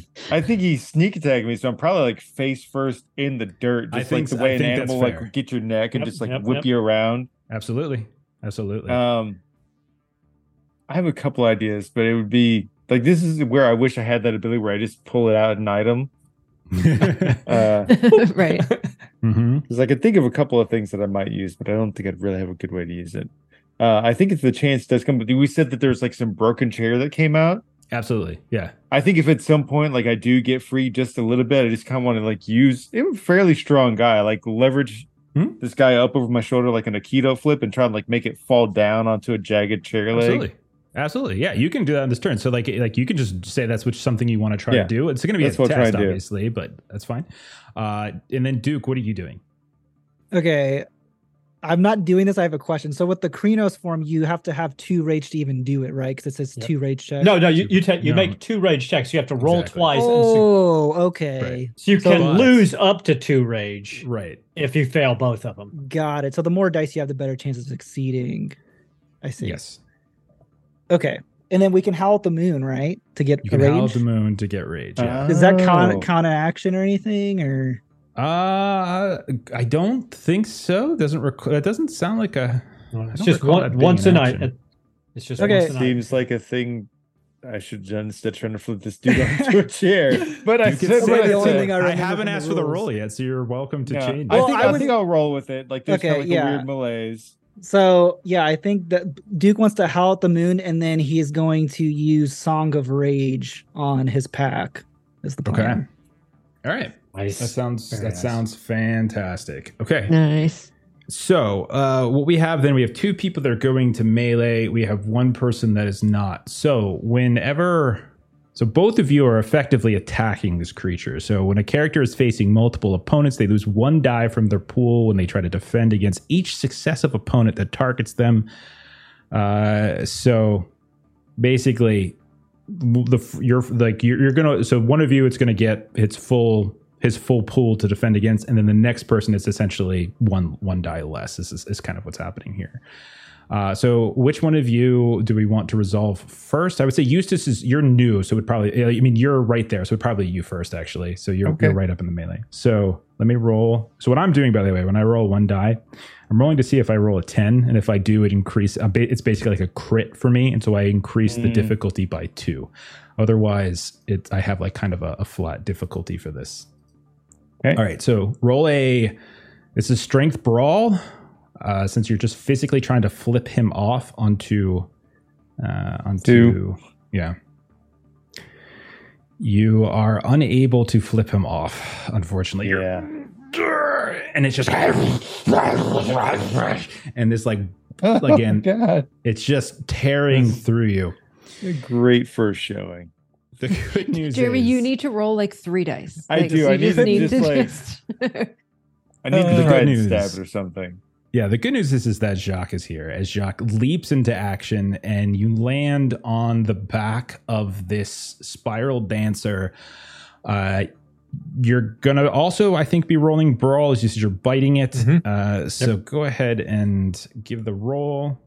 So Jacques' strength is 4, his brawl is 4, and in a Hispo form, you get +2 dice to physical. So I'm rolling 10 dice. 2 of them are rage dice. 1, 2, 3, 4, and 2 10s, 8 successes. Okay. No brutal dice on the rage. So 8 you said in total. 8 you in total. Manage to sink your teeth into this thing. It is not as effective as you think, as I rolled a lolly on my, or 10 on my thing, so the difficulty was increased. So you said 8? 8 plus 1 aggro for the bite. So yep. So all right, got it. You bite in. You feel this. You feel yourself break through fur, break through skin. You hear it. This horrible wrench. You got through. You did damage to it. You were not unable to break its spine, but it is suddenly thrashing back around towards you with one of its claws, probably giving an opening for Eustace to crawl out. Duke, your turn. All right, so Duke will move closer. He's not trying to engage by any means, but he'll jump out of the window through the broken glass. And as he does, he starts to roll up his flannel sleeves, and we can see on Duke's arms just covered in scars. And as he runs forward, he can smell Eustace's kind of like scent change, losing the wolf. And you see he rakes his arm across, or his hand across his arm, and blood kind of spirals out. And as it does, it kind of has like this glittery effect, and kind of a mist appears and it goes around him. And you guys can like smell it, almost like inhaling this song of rage. Nice. Beautiful. Love the description. Yeah, let's see if it works. All right, so charisma plus honor. Oh, I'm better at that than I thought. And then I have to make a rage check. So I rolled all together, or yeah, you roll the rage check when the effect that would call for it, right when the effect that would call for it takes into effect. So if you're okay, so if I roll 5 dice and roll a 6th one.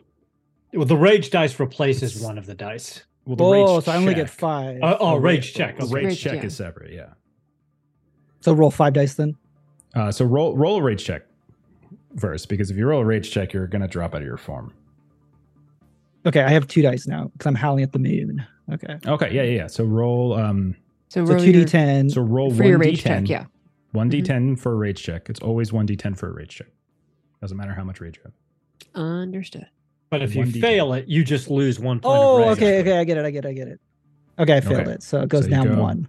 Okay, but you're still able to do whatever it is that you were just trying to do, because you're still you still have rage in your body. Right. Okay. Now I roll my 5 dice. Okay. Good thing you held at the moon first. Yeah. Very smart. Oh my God, I'm spinning willpower. Okay. It's got 1 success and a bunch of trash. Oh God. Oh, there you go. All right, there we go. 4 3 is what I successes. needed. Oh, 4. Yeah, Yeah, 4. difficulty 3. There you go. So you guys, let me read it. You guys each get 1 point of rage, and I guess Nice. I do. Oh, all other members, no. So just you guys. Okay, so Eustace, Jock get it. Selena and Lou, I'm gonna guess because he howled, like Duke actually howled. You probably heard him. Is there? It says within earshot. So All right. Okay. I would say you guys could probably hear it because it's a yeah, I would say both you can hear it. And so you hear the sound of one of your pack howling. And it's a howl of maybe like a desperation or rage or an alert of some kind. So coupled with Hector on the ground here, kind of spitting up this whatever has infected him, that he's kind of vomiting it out. He's improving. The sept in danger. You all realize something is going down outside. Yeah, I would say the two of you. Yeah. So Selena is just going to kind of just stay here. We're going to take care of this. Just you stay here. And he just kind of continues to vomit onto the ground. And it's all right, boy. Selena is going to try her hand at a hair's leap. So she wants to quickly get from this house up to where the action is happening. I mean, I think, wouldn't it be cool if you hair leapt onto the roof and like just hopped right over top to the other side? Wouldn't that make sense? Yes, exactly. Okay.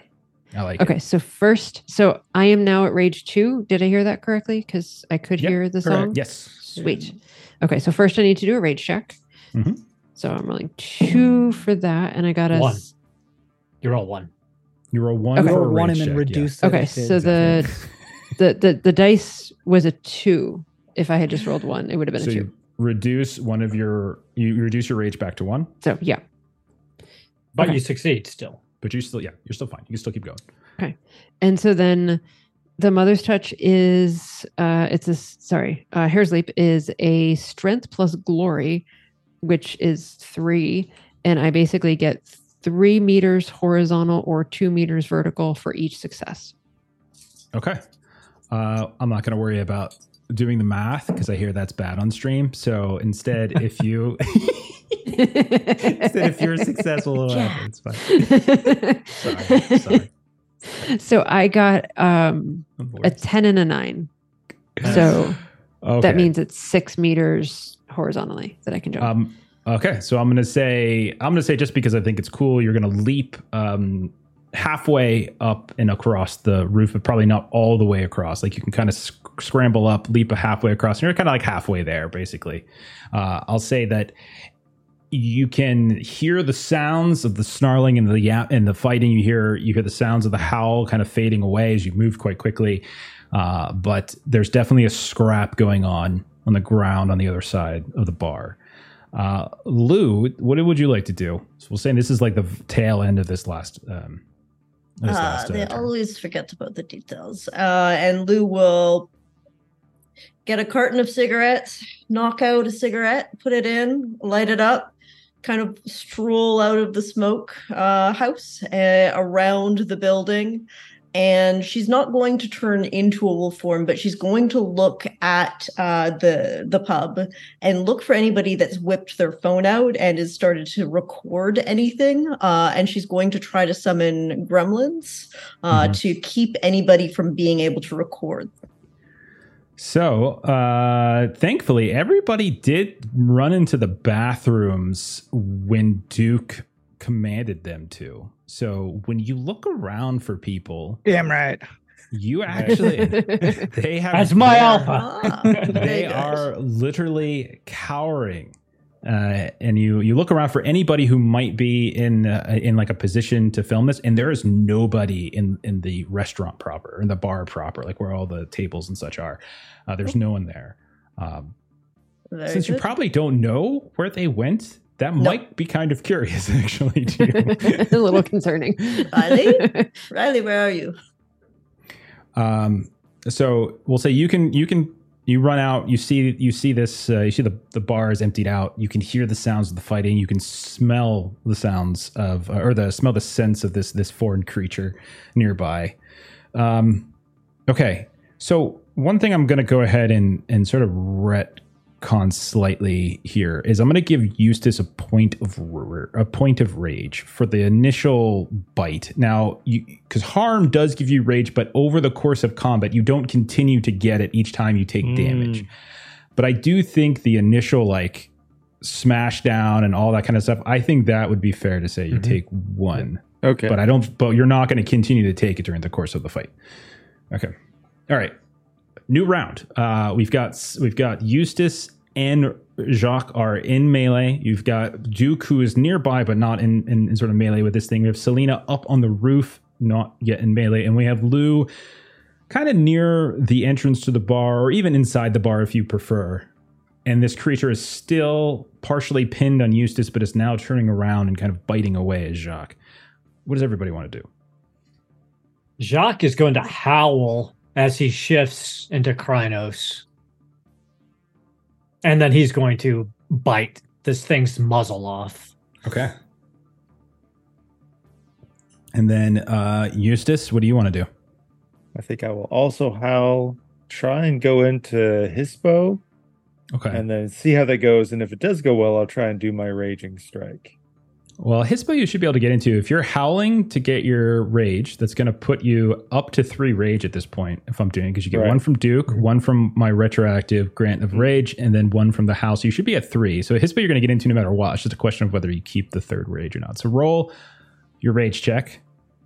Okay. Well, actually, before we do a roll, let's just get what everybody's doing. Duke, what are you doing? I think Duke is going to. He doesn't want to actually fight. He's not really a fighter. I think he's gonna go into Lupus and he's gonna try and circle around like where the creature came from to see if there's more. Okay. Smart. To kind of be like a like alert or on guard for anyone else that might be coming. Absolutely. And then Selena up on the roof. What do you want to do? Selena is going to howl at the moon. Okay. Attempt to turn into Glabro. Roll a 1 and go You still back make it. down to 1 You rage. still make it. You still make it though, yeah. Right. So I do. Yeah. And I was at 2 rage and now I'm back at 1 rage. Okay. Okay. And what do you do once in Glabro form? Now I want to see if I can very coolly come from the roof in through the broken window and join. I don't That think you go works. back in the window. I think you just hop on the roof on top of You it. don't want to go through the window. Yeah. Go to the window. I think you want to. Because I went from roof to roof. I'm sorry. I'm trying to understand. Because I The went from creature's the roof. outside. You hopped on the roof of the bar and you Right. scrambled atop it. So I'm on the You're roof just of the bar. You're just hopping down. You're just hopping down off the Can't third jump rope. down. You're dropping a people's elbow. Okay. Sure. Yes. Okay. All right. So we'll start then with Jacques and Eustace are both already in melee. So start with them. And Lou, what are you doing?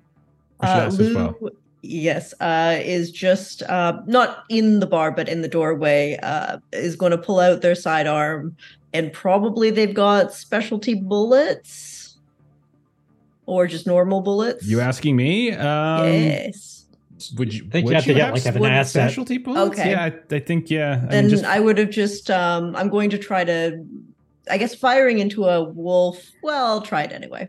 It could be dangerous, but you could do it. All right. So first off, it's going to be those already in melee. So it's going to be Eustace and Jacques. You can go whatever order you want. Who I would like defer to to go you, first? sir. All right, I'll give it a go. So I got to do. I think I have 2 rage checks I need to do. 1 for the turn and 1 for trying to do the Raging Strike. Okay, go ahead. So I lose 1, Oh, Jeremy, poor fella. and then okay, I get to keep my second one. Yeah, all right. Yay. Still, And you're still so- at 2 rage. Eustace will kind of like he was basically crawling on the ground, just being torn to shreds by this thing. He'll turn around, start shifting form, and briefly there's like a almost overlay. There's this dire wolf spirit that it's almost like a mother wolf, kind of like almost a ghost hovering over him that just kind of picks him up by the scruff of his neck and Mhm. kind of growls at the thing and leads him forward. So I'll get to add my glory rank to my attack. So I've got 3 and 3 for Nice. 6, +2 for the form, and then +2 for the Raging Strike. So that'll get me up to 10. Oh, I have to man, work nice. for it, but Sweet. I can get up there with Very nice, our man. buddy. So now you're rolling 10 dice? Yeah. Mm. Low beat to the guy. That feels like, Like too the many. when the quiet, laid back guy, the chill guy gets mad. That's a little frightening. Shit's gonna Sure. get real. Yep.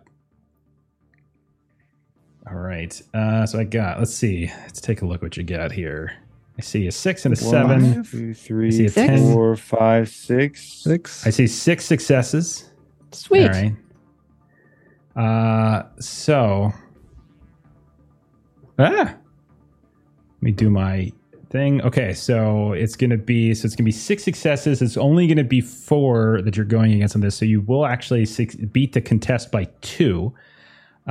What are you using? Like, are you using your bite or using your claw? Yeah, using the bite for the ag damage. Just basically, so it's gonna be. I figure since I'm using the Raging Strike, he'll follow the form of the dire wolf that's picking him up. Okay. Okay. So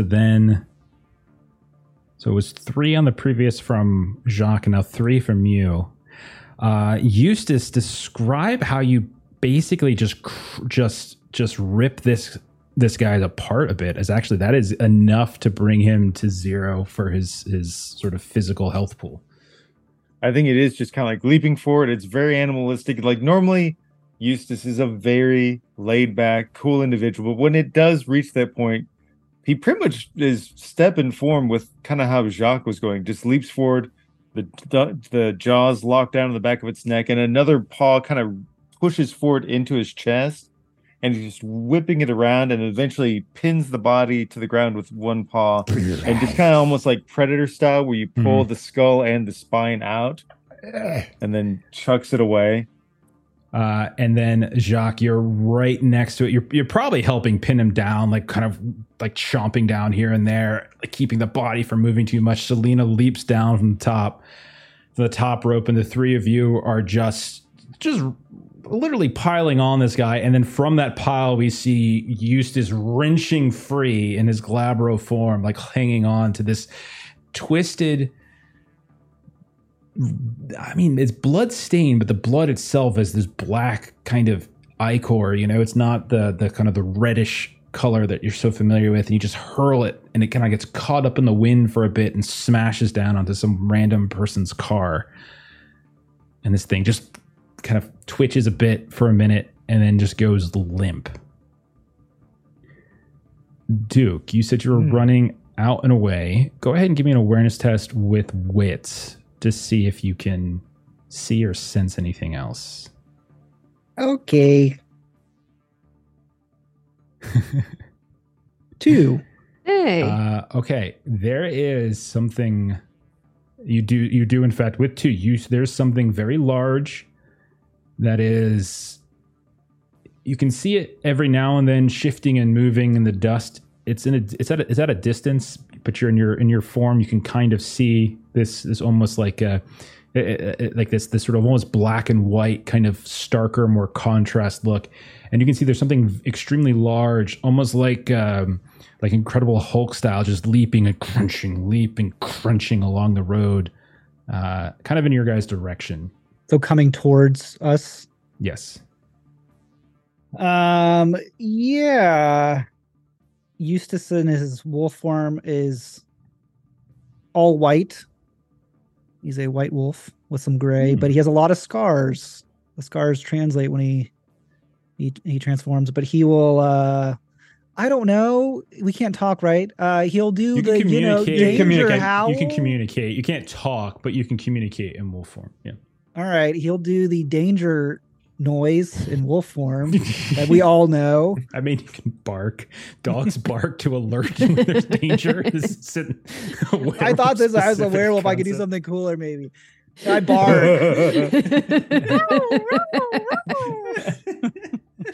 All of you hear the very distinguished sound of Duke Probably sounds a lot Dustfang cooler. Okay. howling and barking, danger from the road. Jacques, still in his Hispo form, since he didn't get his turn, will run towards Duke to protect his pack alpha. Okay. What about Eustace and Lou and Selena? Selena's going to give Hair's Leap another try. See if we can close the distance. Well, it's a ways away. Like you can see, it's down the road a bit. It's not like in like immediate movement territory. So I mean, Duke is. You can get to Duke without trouble. Yeah, but we'll do that. Okay. Well, you don't have to do it because isn't that like a rage check? You could lose rage Yeah. for doing. I don't know if I would just do that. I'll just say run. for fun. Yeah. Okay. All right. So I'll say then, for the sake of just moving it along, all of you in your various forms, whatever forms you're in, you're kind of at the edge of this parking lot. You're at the edge of the road. You can look down and you can see, all of you see this lumbering and kind of leapfrogging shadow, just somehow kind of pushing through the now somewhat thinning but still spiraling dust storm. And then it just, one time as it leaps, it doesn't come back down. And you see the shadow just kind of leap off and kind of coast around in the air, kind of weave around as if it's kind of veering back somewhat in the direction of your grove. We must go to protect the grove. Mm-hmm. Yes, I can. If I have a van somewhere, we can get you all in. I can still drive, and yes, I can kind of understand the barking a little bit. I remember. You should have told me we could have done something cooler, but no, you said not the part. I think we are ruining the climactic, suspenseful ending of. Jacques,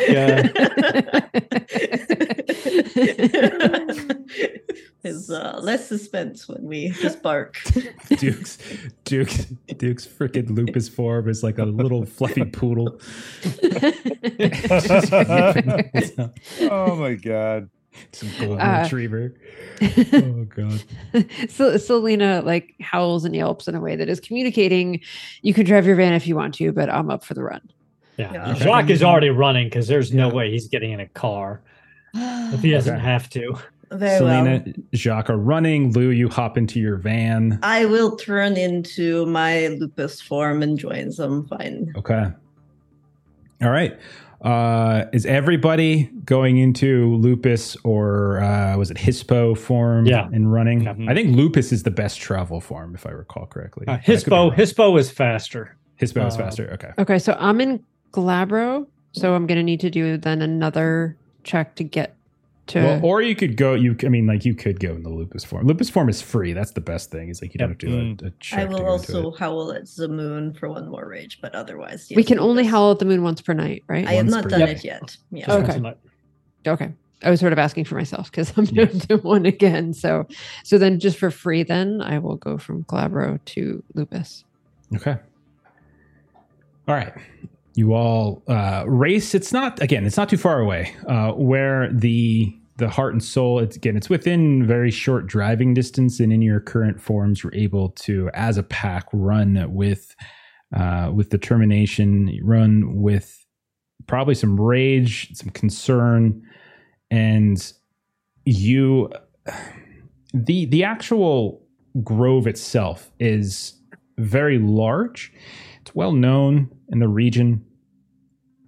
There are normally rows and rows of citrus trees, both orange and lemon, primarily orange. It is worked mostly by people within the pack, within the sept. So there's a couple different packs. There's sometimes there's migrant workers that come, but not everybody stays on site. The only people who are allowed to stay on site are Geru. And so there are sort of temp workers and such depending on the season. And you also know that despite the size, the acreage of your grove, there is a not inconsiderable wall that surrounds it, one that's wired, in fact. You don't border on any... you border on other kind of ranch land. So you don't border... like there's no like intermediate like buildings or anything like that you have to contend with. But there are just trees and trees as far as the eye can see, perfectly rowed. And then they usually grow much taller than anywhere else, thanks to your patron spirit, a water spirit that courses through the earth below.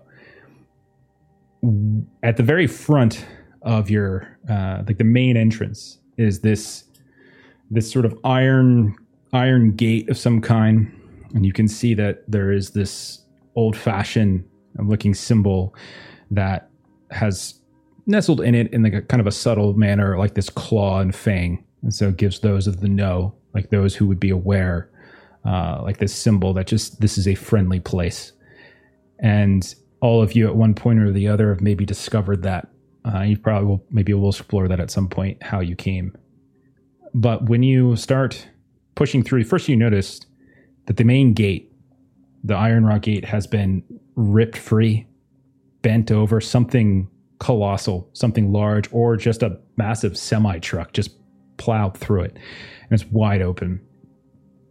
Dust alone, a dust storm alone wouldn't have been enough. You race past, you can see the dust storm is again beginning to fade. It's still nighttime, but it's sort of faded down a bit. You can see that many of the trees have been uprooted.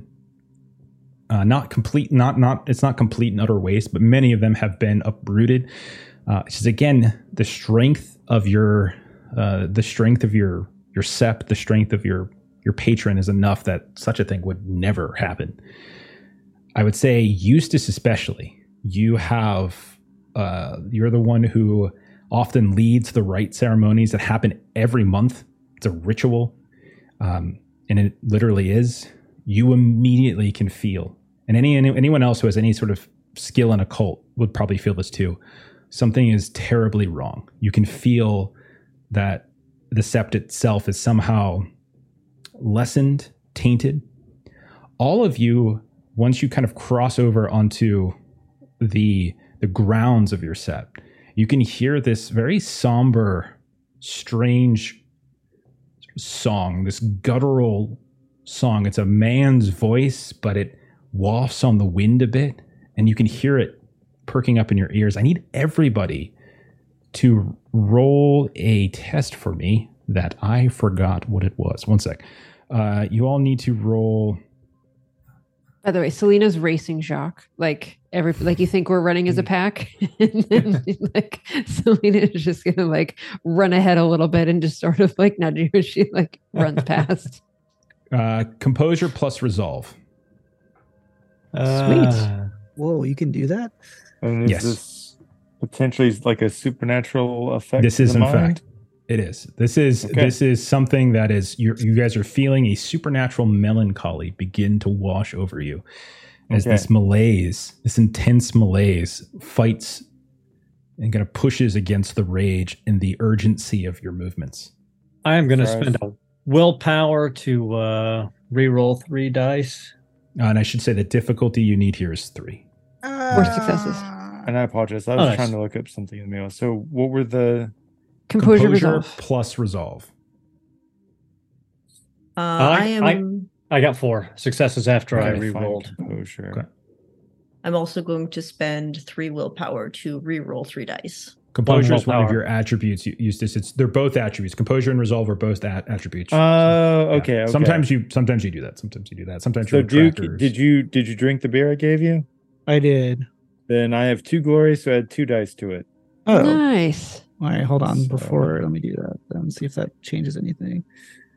Composure resolve is the best thing I could actually. It is for me too. I would be rolling 7. And I know. I'm rolling 9. I only rolled 6, and then I rolled a 7, so now I have 5 3. successes. I only got 2 successes. Oh my god! There's so many dice just dropped on the screen. With Eustace. Yeah, being able to stay level-headed is kind of Eustace's thing. So you just needed 3 successes. Wow. Did anybody fail? Lou, you lose a point of rage. Does that put you at 0? Okay.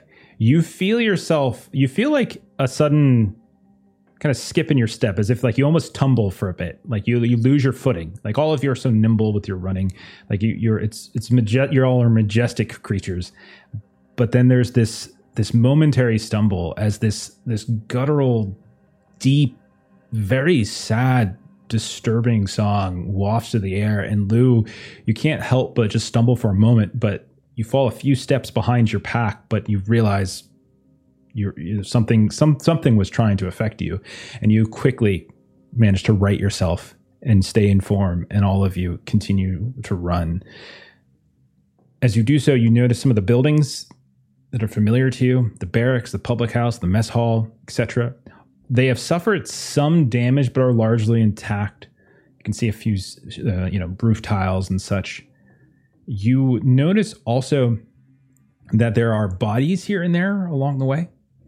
Some that are in a similar state that Hector was in when you all encountered him out in the roof. So either in different forms, and the wounds look the same. No rolls required. You're quickly able to just, as you look and then run, and then you look at what is basically the center of your sept, which is effectively a church.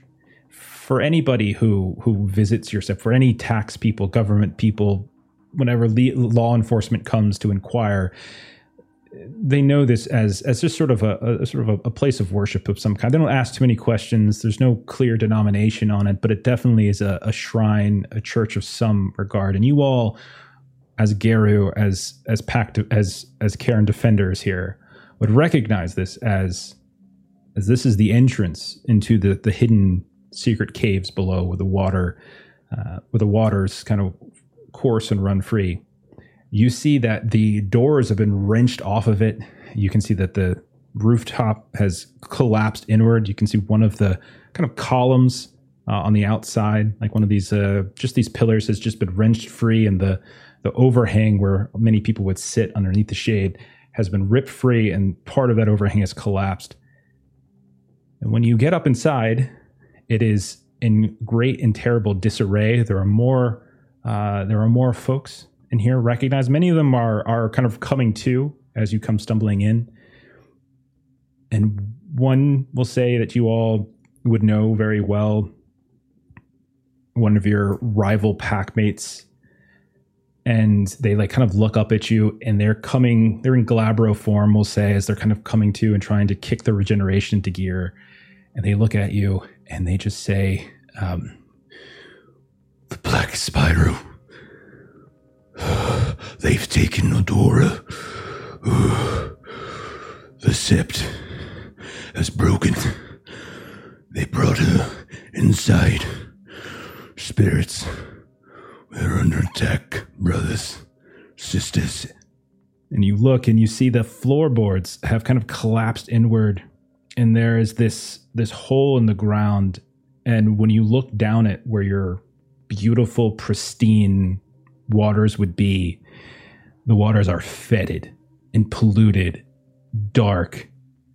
And that is where we're going to end. And we'll pick up on that next time around. Oh, gosh. Yeah, Those bastards. No bueno. I told you I was going to do Black wolves. Spiral. I warned you guys right off the bat. Yep. Very bad. They're my favorite. They are. I root for them. They're the best. White howlers, they're sometimes called. They used to be called. All right. Anyhow, Nice. first try, I almost bit off Jeremy's ass again. That's what I should have done. I should have made it your ass. I don't know why I didn't do that. God. Yeah. It's amazing how often Jeremy's ass gets bitten off at the beginning of these campaigns. True. It is definitely going to be useful, Duke's ability to help us with rage, because that's Yeah. a Oh, couple yeah. different That's times that rage checks were failed. All right. Oh, yep. So basically your cairn's been under attack by Black Spiral. You can feel that your spirit is still there, but something's wrong. Something's under attack. Something has lessened it in some fashion. It's been defiled. And there is that strange song in the air. So we'll figure all that out next week. And we'll figure out whether this Karen can survive. All right. Why don't we go ahead and do a couple closing plugs and we'll get on out of here. So Jeremy, tell us about this Patreon. Yeah, Aaron Reese on Patreon. If you get comics, maps, tokens, fun stuff, check it out. Perfect. Thank you very much. If you're watching this later, check out the show notes on YouTube and such. You can see a lot of the links down there. Let's see. Aaron, what's going on over on Garblack? Next week on Tuesday at 1 p.m., we should be seeing some more Coriolis with Millie running the show. Then on Wednesday, we should be back for Warhammer Wednesday and the Astartes Space Marine Death Watch game, also at 1 p.m. And then on Thursday, I believe, as long as everybody's feeling better, Lewis will be back with the One Ring and the Ballad of the Bardics. Fantastic. And as for us here, next game is tomorrow. We're going to be playing some Delta Green. We go from Arizona to New York. So come hang out with us. Saturday, we're back to One Ring as per usual. We're down to no more than 3 episodes left. We're down to three or less this weekend. Maybe, probably not. 2 to 3 more likely. Monday, we start up Monster of the Week. We've done our session 0 in that, and now we get to start up with our first big scenario in our Family Splatters campaign. That's what we've decided to call it. As we are you going to kill off the grandmas? Is that what how you're going to start it out? Oh no, Aaron, I would never kill a grandmother. I'll kill anything but a grandma. I already lost my grandma. That's the whole thing. Bring them over to the dark side and make them my playthings for killing the rest of them, but I'm not going to kill them. I killed one of them in character creation. Oh man! Actually, once killed a whole busload filled with them. Remember that we were playing Electric Bastion Land, and they were like in a sky bus, and she accidentally she did. I can't remember exactly what happened, but somehow they fell from the top of a skyscraper in a sky bus, and it was just like this Warner Bros. Kind of cartoon where we just saw a puff of smoke at the very bottom, and all those poor guys. Oh, amazing. Fantastic. Let's see. Then Tuesday, we just started it up this week. Marvel, we are playing X-Men Schools Out. You can catch Melissa and Kipser and Aaron and myself, and Steven he's in the GM seat for that. Lots of fun. We got to play this past week with existing X-Men characters. This Tuesday, we're going to get to introduce our actual characters that we're going to be playing for the campaign, the ones that we created. So that's going to be a lot of fun. And then next Thursday, obviously, we'll be back with more of this. If you haven't followed the channel, please do. Really do appreciate it. If you haven't checked us out over on YouTube, check out Adventures in Lollygagging, where we have plenty of other games, both old and new. Thank you for everyone who hung out tonight. Thank you for you throughout some bits and subs. We really do appreciate it. And that's it. We're going to go ahead and raid T2KB. They're playing some Pathfinder. Follow that raid. Have a great rest of your night, and we'll see you all later. Bye-bye. Good night. Bye.